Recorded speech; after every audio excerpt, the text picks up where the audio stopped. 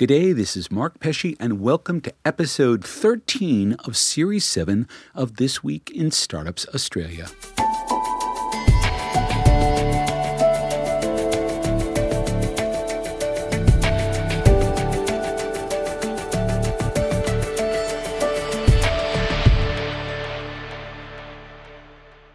Scaling is the hardest task facing a startup entrepreneur.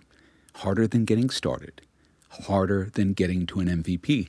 Harder than getting investment. Scaling is hard. But there are any number of startups who have scaled successfully, including a few that have already been on Twista, such as Canva and Envato and Catapult and Airtasker.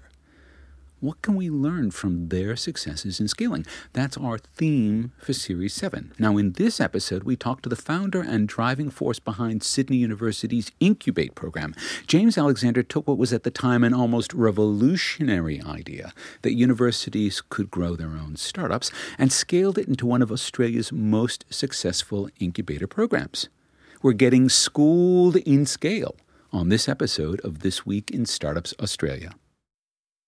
This Week in Startups Australia is sponsored by the University of Technology, Sydney, driving the next generation of entrepreneurs. UTS is equipping a new breed of startup founders by inspiring students to launch their own venture and build the foundation for a successful career.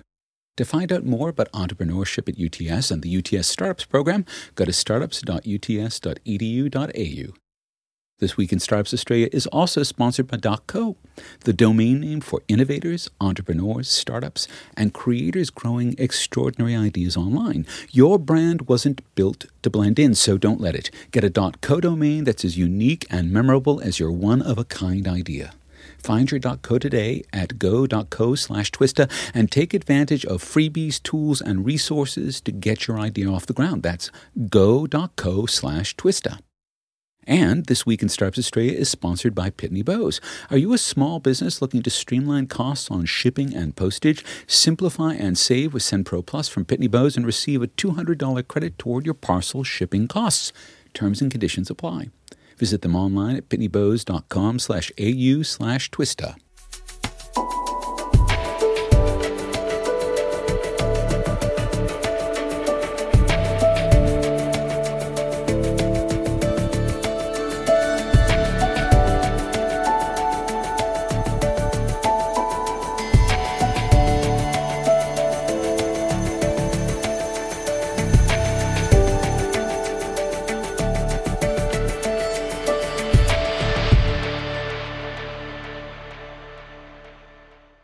We think of a university education as one of the indispensable elements of success. And this despite some of the most successful entrepreneurs, among them Bill Gates, Steve Jobs, Mark Zuckerberg, not having completed a university degree. So a university degree suits a certain kind of success, such as a career in law or finance, but doesn't necessarily suit an entrepreneur. And this is an interesting gap, because it means that our universities are leaning against innovation. They're holding their students and the economy back. And that means that universities will be left behind as technological and economic disruption simply routes around them. Unless there's a way to bring all of this together at the university. And we've seen how UTS is doing this today, but long before UTS had a mind toward creating a uni of entrepreneurs, our next guest was hard at work, doing the hard yards at the nation's oldest university, trying to close that gap. So it is with great pleasure and more than a bit of humility, I am pleased to give a long overdue welcome to James Alexander. James, welcome to This Week in Startups Australia. Thank you, Mark. It's a pleasure to be here. Finally. I've been looking forward to this myself. So let's start. This is what, 8 years ago we have to go back? For some things, 7 years. Program has been up and going 7 years now. But it took some time before that. When did you get the first brainwave of what Incubate could be, should be? Oh, gosh. Oh, goodness. Okay. And why? Okay. That's going to go back even further. You know, this will go back. Okay. I don't know how far we want to go back. I guess we don't have that much time, so let's not go too back. Let's not go too far back. But suffice to say that, you know, like a lot of other people in this space, there were sort of elements of me that drew me more towards entrepreneurs, right? People that, you know, there's things that I did that along the way that made me money, little businesses, side hustles, and then I kind of gravitated toward that space. But one of my first really interesting examples was my exposure to Atlassian pre-IPO, pre-any investment. That was when there were probably about 200 people still in one of the offices in Darling Harbour.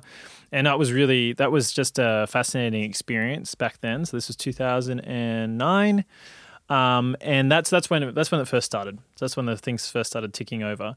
And I got to say, it was really accumulation of like, I loved technology coming into this space. I'm a technologist in a lot of ways. And one of the things I never really understood, you know, as a sort of really young person going in high school was this idea of technology and businesses and how they could come together and how global that is. Mm-hmm. And I remember walking into, you know, Atlassian and they're like, oh yeah, you know, most of our customers are NASDAQ 100 or NASDAQ 500 and it's like, you know, some are here, some are overseas. And I remember thinking to myself, just like, why isn't anyone like talking about this company? It's amazing. Okay, so we have the wonderful example. And I mean, the thing is that Atlassian was broadly influential to a whole group of entrepreneurs here in Australia, which is great, right? A lot of us saw that, got very inspired by what they were doing. But you're a student at Uni Sydney at this point in time? Studying computer science, Sydney. And I guess back to your point about like where the started to inkle was like where the idea started to pop up about like, you know, why aren't we encouraging this is one of the things I noticed is we were on literally my first exposure was with the IT Society. So I hung out with the IT Society, which was called Suits back then. And you know, that's where a lot of the, I know, more involved computer science kids hang out and we did these site visits. And I remember we would visit these companies and like we visited like all the banks because the banks wanted to recruit us and we visited some financial firms, we visited some hedge funds. And I was like, oh, these aren't really like... They're not exciting me. Yeah, I was like, oh, this is not exciting. This isn't really a tech... Is this a tech company? And then you walk into Atlassian and you're like, oh, wait a second. This is like, oh, they make money selling software. Right. So this is a tech company. Yeah, correct. And you could just tell straight away. And so that moment was interesting because then going forward, I was like, why aren't there more companies like this? And I really didn't understand what was happening. And I just started to get more and more involved from that point onwards. Yeah. Okay, so when you realize that there aren't other companies doing this, and you look around at Sydney Uni, do you see, and you know, computer science, this is one of the best computer science programs in the country, all right? Yep, really good people. All of this stuff, right? And you go, okay, so are you basically asking, are we just training people to be better bankers? Because Sydney Uni is really good at turning out bankers, right? It's one of the places you go if you want to be a banker. Yeah, that's right. I guess part of it was a frustration. There was like, you know, like a lot of entrepreneurs, I just saw there was a massive gap in support. And so if you were a student and you wanted to start a technology business, there was no support. I actually say there was anti-support. So people were actively dissuading students and telling them, don't do that, go work for a bank. I think, you know, I at first I thought it was just because they might have been selfish or it might be some other reason. I thought they might be malicious in some ways, but now I just realized it's just arrogance. They didn't really know or understand why it was a good thing. And on top of that, they had no experience themselves. You know, a lot of these lecturers and professors, they've never done this. They don't know anyone that has. And it's really hard to, you know, give student advice about something you have no idea about. Okay. And this is and there's probably risk aversion because I think there's a large proportion of people who think of startup land as being risky, and it is risky. But the question is, I guess, whether you're matching the student's risk profile to your own, right? Whether you're mapping your own risk profile, which might be low if you're teaching at a university, with the students who might be anxious and young and really ready to take on risks. Yeah. Well, yes. I mean, I would argue that most students are much more interested in taking on more risk early on, but we can. It's safer when you're early on. You have less to lose. Correct. You've got less to lose. You don't have to earn $100,000 base to cover all your costs and pay for your kids' education, whatever it is. Yeah. You have so much more flexibility, and yet we try and incentivize students to do really dumb, safe things. And I'm like, from a social perspective, I'm like, there's something actually really wrong with that. Right. But from a selfish perspective, like I can understand why some students go, no, I just want to earn big bucks straight away, you know? Okay, so did you pitch this idea to the university and just watch it sort of fall over? Okay, so this is, I'm just trying to like avoid diving into lots of other little conversations here, but one of the interesting things I got involved in so I did an honors year. So to set up the context, I did an undergrad. During my undergrad, I got exposed to a bunch of things, one of which was obviously working at Atlassian, working at a couple other startups as well, one of which was Posse before that kind of didn't work out. And then I did a course called Technology Venture Creation, which is a course that Matt Barry used to teach, which I now teach. But then I kind of got to the end of my degree and I was doing an honors year. And I was like, we really should have something for all these people I meet. I keep on meeting these entrepreneurs, and it was almost just like I naturally gravitate towards them or something. And I did an article. I actually wrote a piece because I was an editor of the student newspaper, which is the oldest student newspaper in Australia. Blah blah blah. And it's just kind of weird how these things link up, but a lot of people read it. And all these people came out of the woodwork and they're like, you should really do this. You should do something to support all these new students and bring these entrepreneurs together. And so you hit a nerve. Yeah, I hit a nerve. I had all these people, I had a few different people reach out, and then it kind of just snowballed into this thing about what would it look like? And this is one of the benefits when you have students that are empowered to do stuff. I had a student who was on the student union board, and the student union at Sydney University, for those who don't know, is like a really large professional organization that runs extracurricular programs. It's not like a debating union or anything like that. It started off being like that years ago, hundreds of years ago, but now it's not. No, it's a service provider. Yeah, service provider. Yeah, correct. And actually, they're fairly big at 200 plus staff, but it's a student board, right? So they have this strategic that's set by students because it's kind of there for students, and the students were like, one of the students who's a friend of mine, Minanata, sort of came together and he was like, we could probably develop a proposal for this and we could probably do something here, because he was also thinking about this. And he was one of the few, right? The other students were kind of more interested in politics and other things students are interested in. But he was like, no, this is actually interesting service. And this, unbeknownst to me at the time, this was actually a crucial question higher education was starting to get into, which is like, what's our purpose? Like, why are we here? And how do we measure impact in society beyond kind of like people graduated and people that get employed? And he was like, this is a service, and then we just sort of developed it from there. Yeah. And so we pitched to the student union. I can run into that too if you want. So, but the thing that makes Incubate, I guess, different than any of the other programs, all the other programs are quite sort of curriculum central based. They're based out of the top down, but they're based out of the vice chancellor, right? That's right. Yeah. And Incubate is exactly the opposite. It's in a sense, it's bottom up, that's right. And it's based out of the student union. Yeah, still based out of there. Yeah. Right, and it's still based out of there. So when you take a look at that, if you're talking about it being bottom up, how did that make the trajectory of Incubate what it was? Yeah.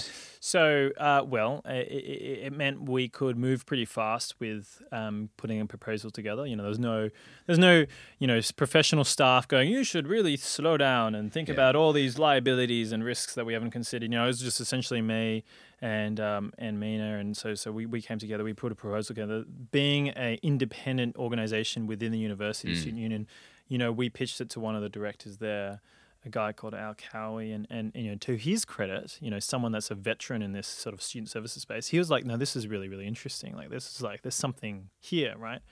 And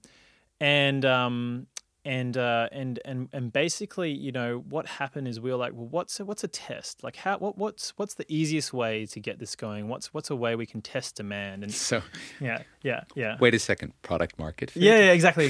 So again, like, kind of, I didn't really know at the time, but we just no, you didn't, but you certainly found out. Yeah, we're just like, well, how do we test this product before we launch it? And so what we decided to do is back in my head, this is actually an interesting story for the other entrepreneurs, is you end up in these positions where you go, I'm actually a really good place to do this thing. And if you're in that position and you can't see anyone else that can do this thing, that's actually quite an interesting opportunity to go after. And in my case, it was like I had some exposure to startups already.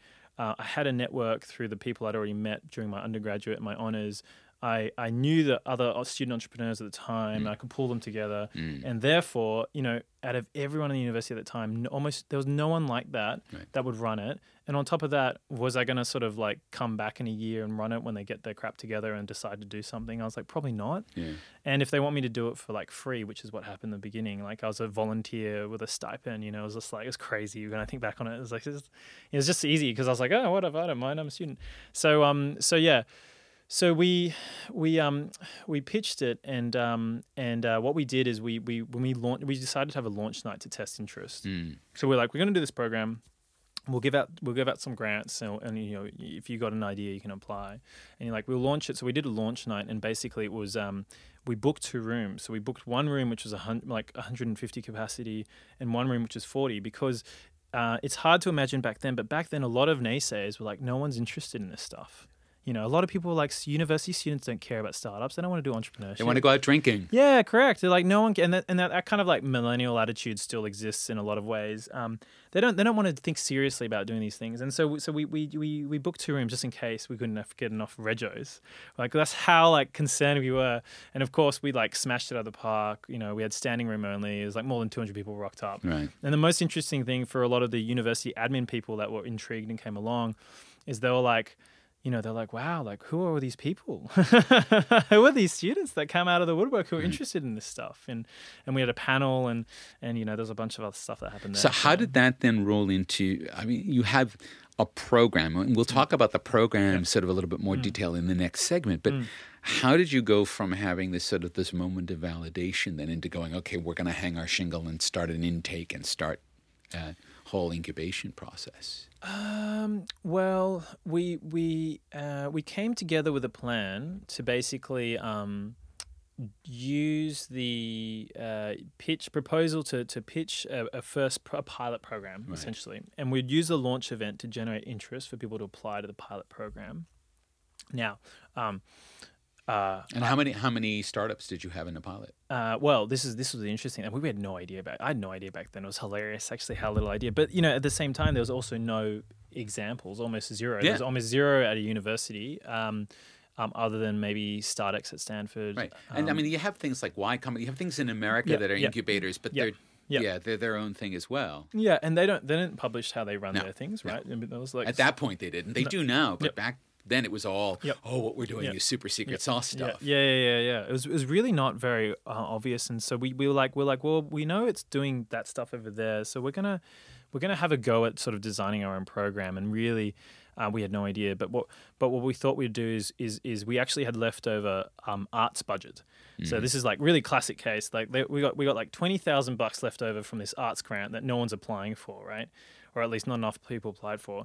And I was like, well, why don't we take that and let's give it to some like students that are doing something interesting in entrepreneurship, right? And so we're like, okay, well, 20,000. So how many grants can that reasonably, I don't know, divide by 4, $5K each. And so there's that magic number. There's the $5K, and that's the number which to this day we still give out $5K grants. And so what happened on the launch night is we were like, we're gonna give out 4 $5K grants. It'll be some sort of program. You just have to apply, and TBD details later on. We kind of had some loose ideas, but they didn't really need to know everything. So I did up a page. I looked at all the other application pages I could find of accelerators, which was probably like 4 accelerators back then. And we kind of tried to, we just put it out there. And on the launch night, actually, which is really fascinating. And again, this is an example of how you can get people to back you. Matt Barry, who was on the panel, who I knew from my class, he's and I had been involved in. He decided on stage to go, you know what, 4 grants isn't enough. You need 8 startups. So he was like on the spot. He was like, "I'll give 20,000." Correct. So here's another 20,000. So I was on the spot, and so then we were like, "Okay, sure." And like straight away, people were like, "That's weird." Like people don't usually give $20,000 like grants to university programs off the bat, but so that was interesting. And so then we kind of launched with 8 spots. And we had people apply, and we had no idea how many people apply, and we had I think from memory we had definitely over 50 applications. I think it was like closer to 60 in the end applications, and I didn't know any of these people, and it was really, it was just fascinating to see that come out of the woodwork. Yeah. Okay, we're talking to James Alexander about the birth of Incubate, and when we come back, we're going to talk about what it meant to scale the program up. You're listening to This Week in Startups Australia.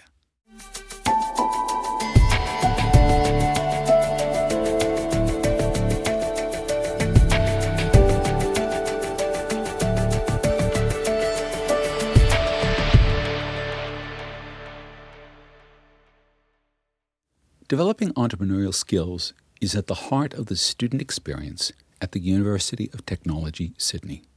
UTS students are creating their own jobs and starting their own companies through the flagship program UTS Startups. Within its first year, the program has launched more than 200 student startups, and they're just getting started.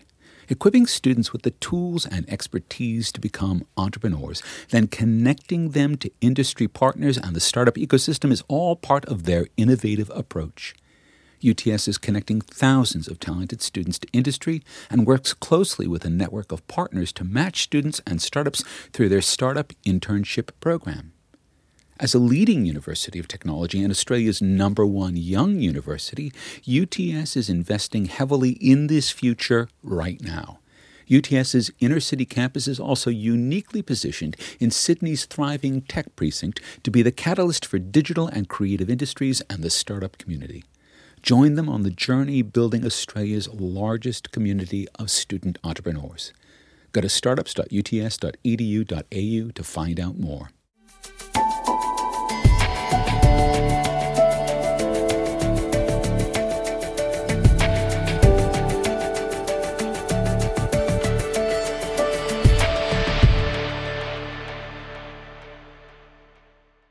Welcome back to This Week in Startups Australia. We are talking to Sydney Incubate program founder and creator and maven and all of that, James Alexander. All right, James, so you've got the first intake. Now, I mean, and this is where I need to discuss. I've been a mentor on and off. I was entrepreneur in residence in the program last year. Have had wonderful experiences with this. And I think I wasn't involved until intake 4 or 5 when I was just sort of being a board person. And so there was an established practice when I walked in. It's evolved, it's modified. But there's I guess sort of 2 things that I find both refreshing and I think perhaps for a student involved in the program that are difficult, right? One is that you demand that they find product market fit, right? That the first thing you tell them to do is go find your customers, find out what they need, find out if what you're doing fits what they need. That's right. And the second thing is we have these board meetings. And the board meetings, without being mean, because we aren't mean, but the board meetings are brutally honest, right? That they're hearing things from the board that if no one else is telling them, at least the board is telling them. And sometimes you can confront an entrepreneur who's got a fixed idea about what they're doing and why they're doing it, and you just have to go, but that doesn't stack up, and here's why we think it doesn't. I don't see these in other programs.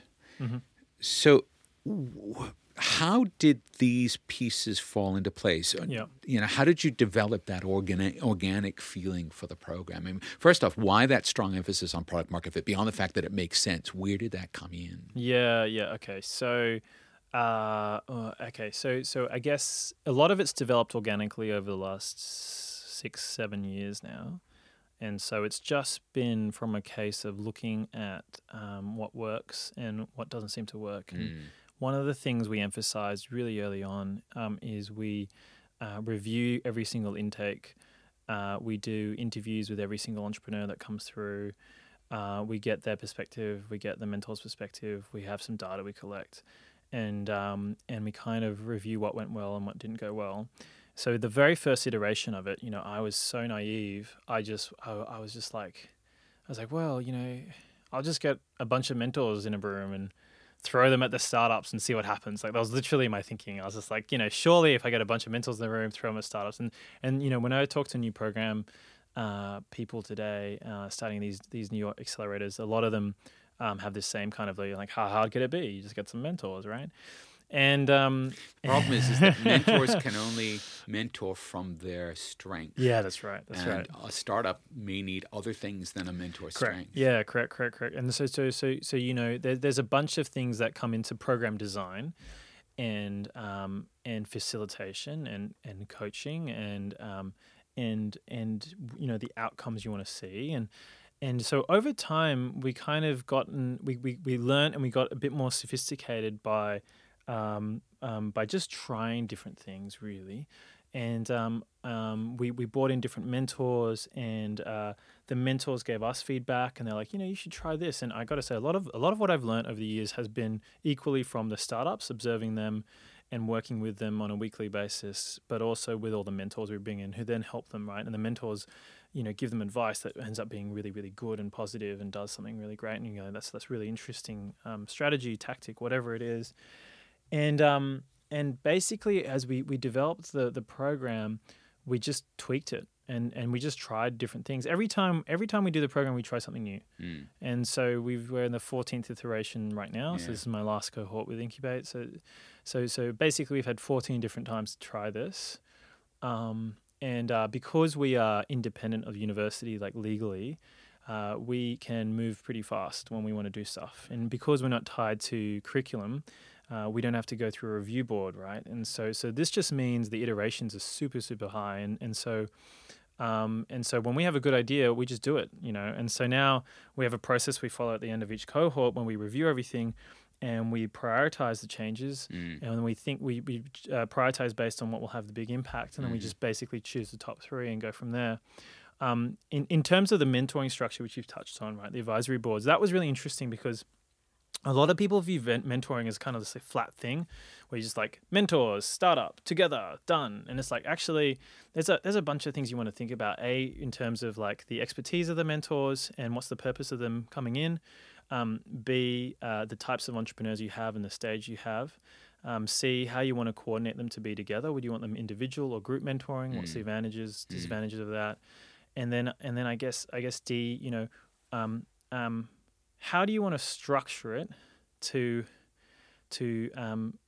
build a type of entrepreneurial mentality in the people you're helping?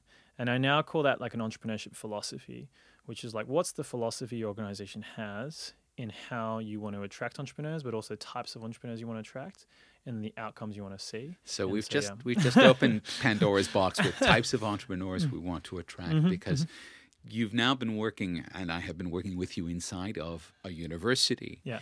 And a university attracts a certain kind of individual. A certain kind of individual will thrive in a university. And that is not often the same kind of individual who will make an entrepreneur, which is one reason why many of the best entrepreneurs don't have college degrees. You can sort of see that the things that get selected for in a university are not the things that get selected for in the entrepreneurial world. What have you learned about how to take people who are in the academy and bringing them now into a very sort of intense commercial environment? Yeah. Well, gosh, that's a big question. Well, first of all, you don't need to be a dropout to be an entrepreneur. No. And kids, I am not saying drop out of university. Yeah. No. So I think, but you do see people who are professional academics who get entranced by the idea that, it'd be cool to be an entrepreneur. But then when they get close to it and have a good look at what it actually means, it means losing the comfort. They actually just back away. Yeah, so I totally agree, and so one of the things I've observed is there are definitely archetypes, entrepreneurial archetypes in terms of the personalities, but depending on the background of the people. The interesting thing about university is you get a whole range of people. A lot of people go, university, 22-year-old undergraduate. And I'm like, actually, there is the 30-year-old postgraduate researcher that's like the world expert in blah.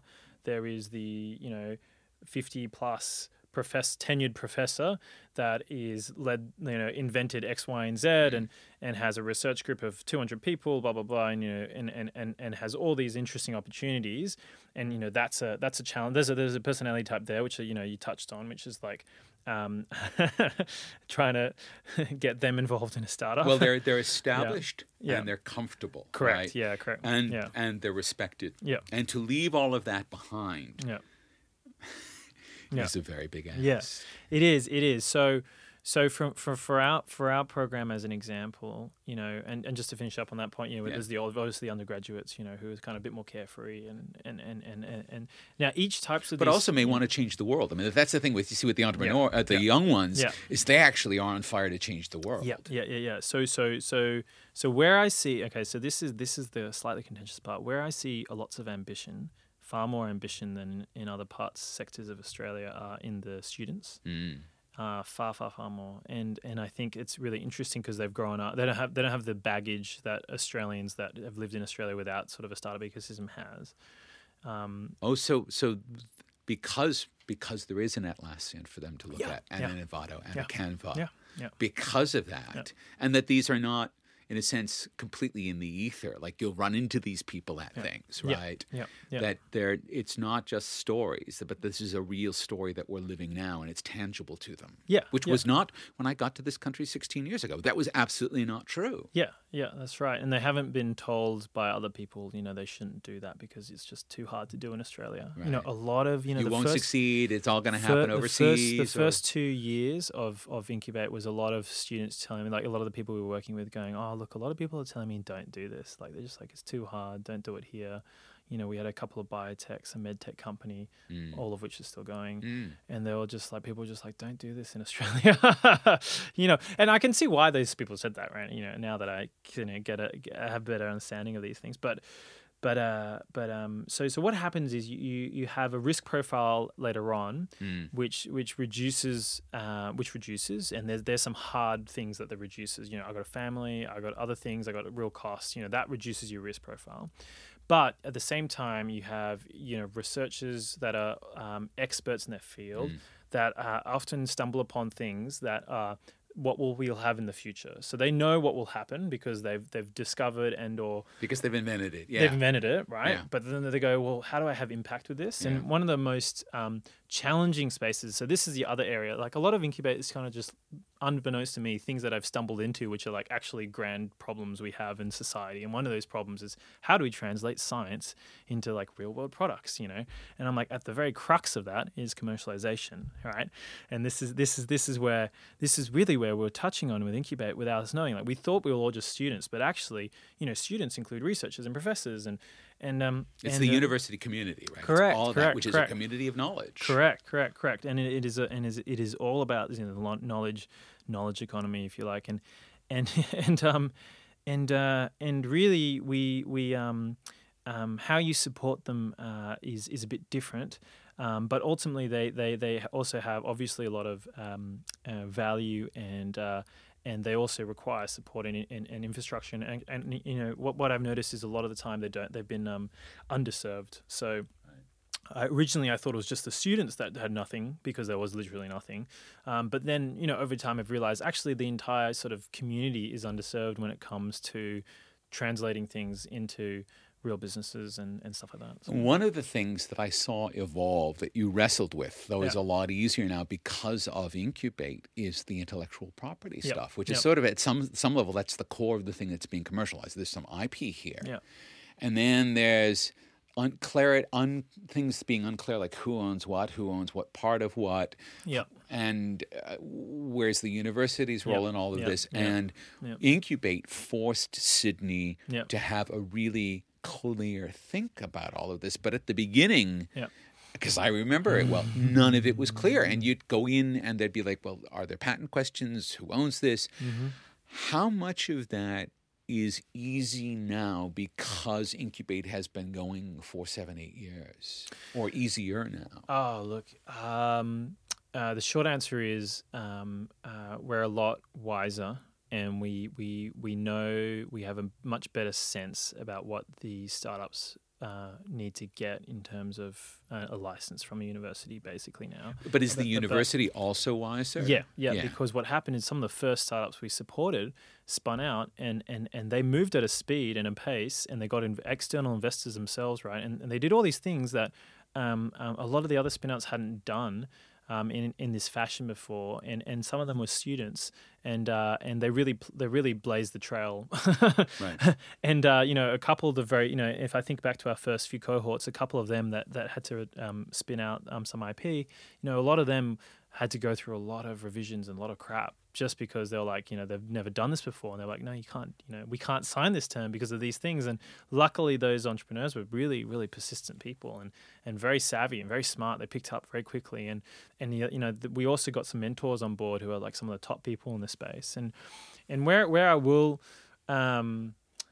I want to say criticize, but it's not criticize. It's critique. Critique. That's right. Where I'll critique universities is they've got a real problem insofar as at some stage there is a conflict of interest between the students and the researchers and the university, because at some point if they decide that they want to spin something out, all of a sudden you are now representing your interests as a founder.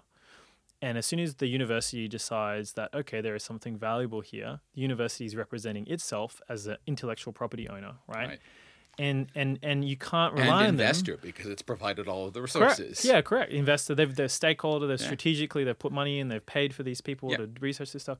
And all of a sudden they can't really tell you what to do necessarily. Well, they can't tell you unbiased way. Exactly. They can't tell you without an extreme conflict of interest that a judge would laugh out of court. Yeah, correct. And so then it becomes really interesting. And so this is where us being an independent program has been super beneficial because because you're not constrained by what the VC needs or what the provost needs or what a department needs. Mm-hmm. So in some ways, accidentally, you actually came up with a form that allows the students the greatest degree of independence when they're negotiating with the university, because you're not actually part of it. Yeah. So we don't own any of their IP. We don't own any of the IP the university takes, but we're independent. We can go, this is. And this is what you should now know, having told us, you want to start a business and you need to negotiate with the university. And so that's actually a serious advantage. And it's a conflict that goes unresolved in a lot of other situations I've seen. Right. And I mean, I've been in those board meetings where I've just laughed at them and said, your professor's asking for what? Right. Because you have professors who overestimate their own contribution to a project. Yes. Let's put it that way. Yes. Yeah, that's correct. So this is something that a lot of people haven't spoken about, but yeah, that's absolutely true. You've got overzealous research supervisors or professors, and this has happened in all universities, I'm sure. Oh, for all the time, absolutely. And they come in, they go see a smart student, they try and make a claim or whatever it might be, and it's really, really, it's very bad behavior. And it tends to kill the startup, right? Correct. Because there's not a lot that a student can do around that if a professor or another researcher is coming in and basically claiming priority there. Yep. All right. We're going to take a bit of a break, and then we're going to come back and talk about what's happening next. We're talking to James Alexander on This Week in Startups Australia.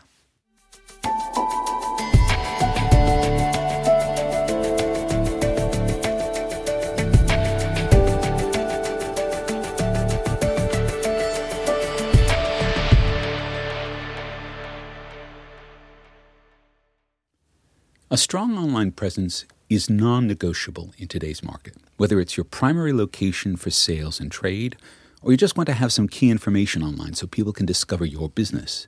Your website is the core of your online brand. When it comes to choosing a domain name for your website, there are now countless options of domain extensions to choose from. But if you're looking for a domain that is short, SEO-friendly, global, and truly supports your business, go with .co. .co is the domain name for innovators, entrepreneurs, startups, and creators growing their extraordinary ideas online. With more names available than any other legacy namespace, .co is for everyone who is hustling hard and building something awesome. With freebies, resources, and tools for startups available even to those without a .co domain, check out www.go.co/twisted today and find the perfect .co domain for your big idea. .co, where big ideas belong on the web.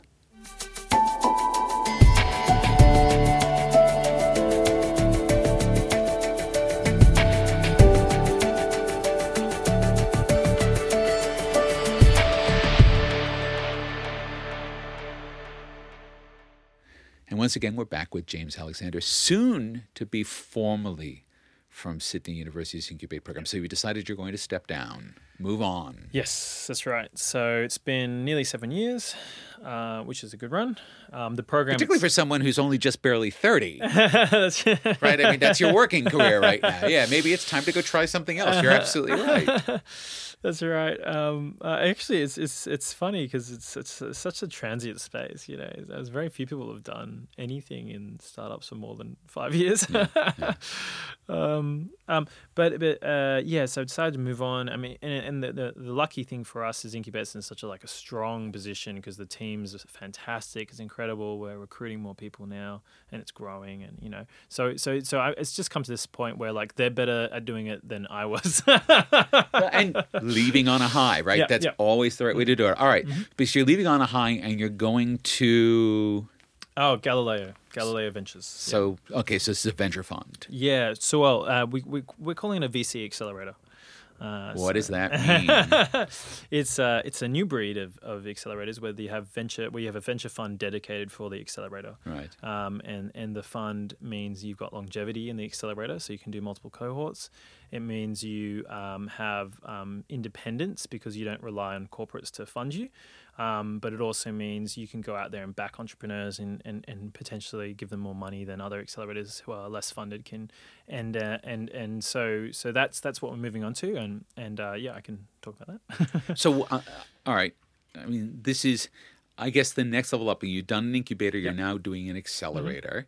So you're talking about companies that are at a different growth stage. Yes, that's right. So it's probably a bit confusing for people that are kind of listening and trying to work out what's the difference. But essentially, if you like, with on a campus context, it's pre-seed. So there's almost all the time there's no investment. You see people raw. They come to you with just an idea, and you help get them. And where I've been in the last 7 years is I've helped people with just an idea to first customer, first sustainable revenue, first investment, and kind of first hire. That's kind of been my domain, and I've done firsts. that. Yeah, the first. Your first 6 to 12 months, right? I've done that 120 plus times easy now. More than that, actually, across all the other universities. We didn't talk about the national program anyway. That's a separate thing. That was interesting. So back to Galileo. So Galileo is basically a little bit. So it's after that. So what Galileo is designed to do is to back the top startups coming out of university affiliated programs. Specifically focusing Australia and New Zealand. And the reason we're doing that is because there's a surge of activity now because all the universities are doing this stuff. And we're seeing a huge volume of startups graduating out of these programs. So now that UTS is getting up to this insane sort of level of 200 startups, that's right, you'll be able to take the best performers or the ones that are most likely to benefit from an accelerator. Because not all businesses need the same kind of accelerator. Yeah. And the accelerator we're running is a bit different to the ones they'll go through on campus. So it's almost like a graduate accelerator program, if you like. We're presuming they've gone through some sort of pre-seed / seed accelerator, and we're coming in. We're actually going to be doing. We're building literally right now, building and designing a program which is going to be unique, offering hasn't been offered in Australia before, and I don't know globally. I'm sure there might be some later stage, but it's essentially a slightly later stage program, with more money and stuff. So it's going to be exciting. So at some level, you're going to be doing what you're doing again, but better resourced with more mature companies. Yep. And on a bigger scale. So Australia, New Zealand, so region, rather than just one uni, which is across the region. And yeah. All right. Yeah. Cast your, if you took a look 10 years ago when you started getting this idea, take a look 10 years from now. But the thing is, we'll now have a generation of kids who have had all of these great examples. Yeah. Do you reckon that a uni student, when they rock up to university on their first day, think, could be a banker, could be a lawyer, could be an entrepreneur? Will that be part of their menu? Oh, yeah. It already is. It already is. The universities are slowly responding, but it already is. They're already come to you. Some of them already know that. So, yeah, it's an option. Yeah, for sure. James, thank you very much for joining us on This Week in Startups Australia, and good luck and congratulations. Thanks very much. Thanks, Mark, and thanks for mentoring and Incubate all those years. It's been an absolute pleasure.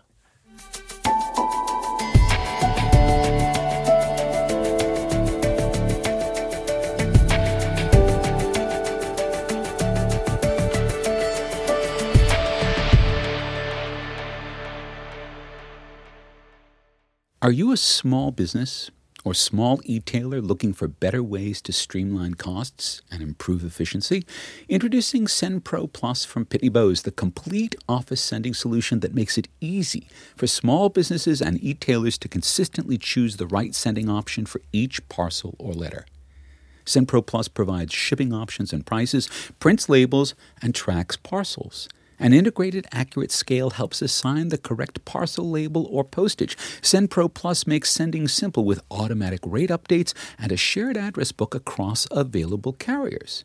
Pitney Bowes brings shipping, mailing, and tracking capabilities to businesses looking to simplify their shipping and mailing while reducing costs. Simplify and save with SendPro Plus today and receive a $200 credit toward your parcel shipping costs. Terms and conditions apply. To learn more, visit pitneybowes.com/au/twista.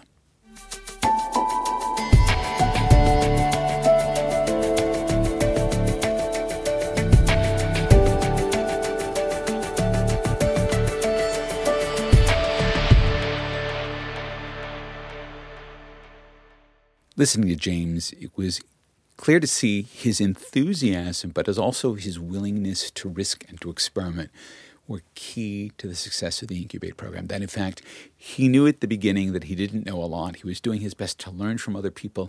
And then he took the process and listened to the process and listened to the people who were in the process and looked at the outcomes of that process and used that information every time to improve what he was able to deliver the next time.